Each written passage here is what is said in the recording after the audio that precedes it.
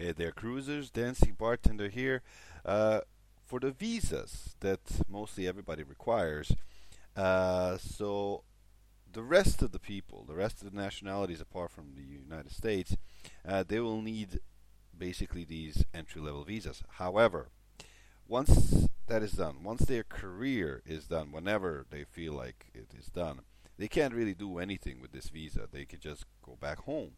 And even when you do want to go home because of your visa, since it's an entry level visa, if you're traveling from Europe, from Asia, anywhere else, you have to the cruise itself, the cruise ship, and the we have this thing called GSA, which is a let's say reception for the crew.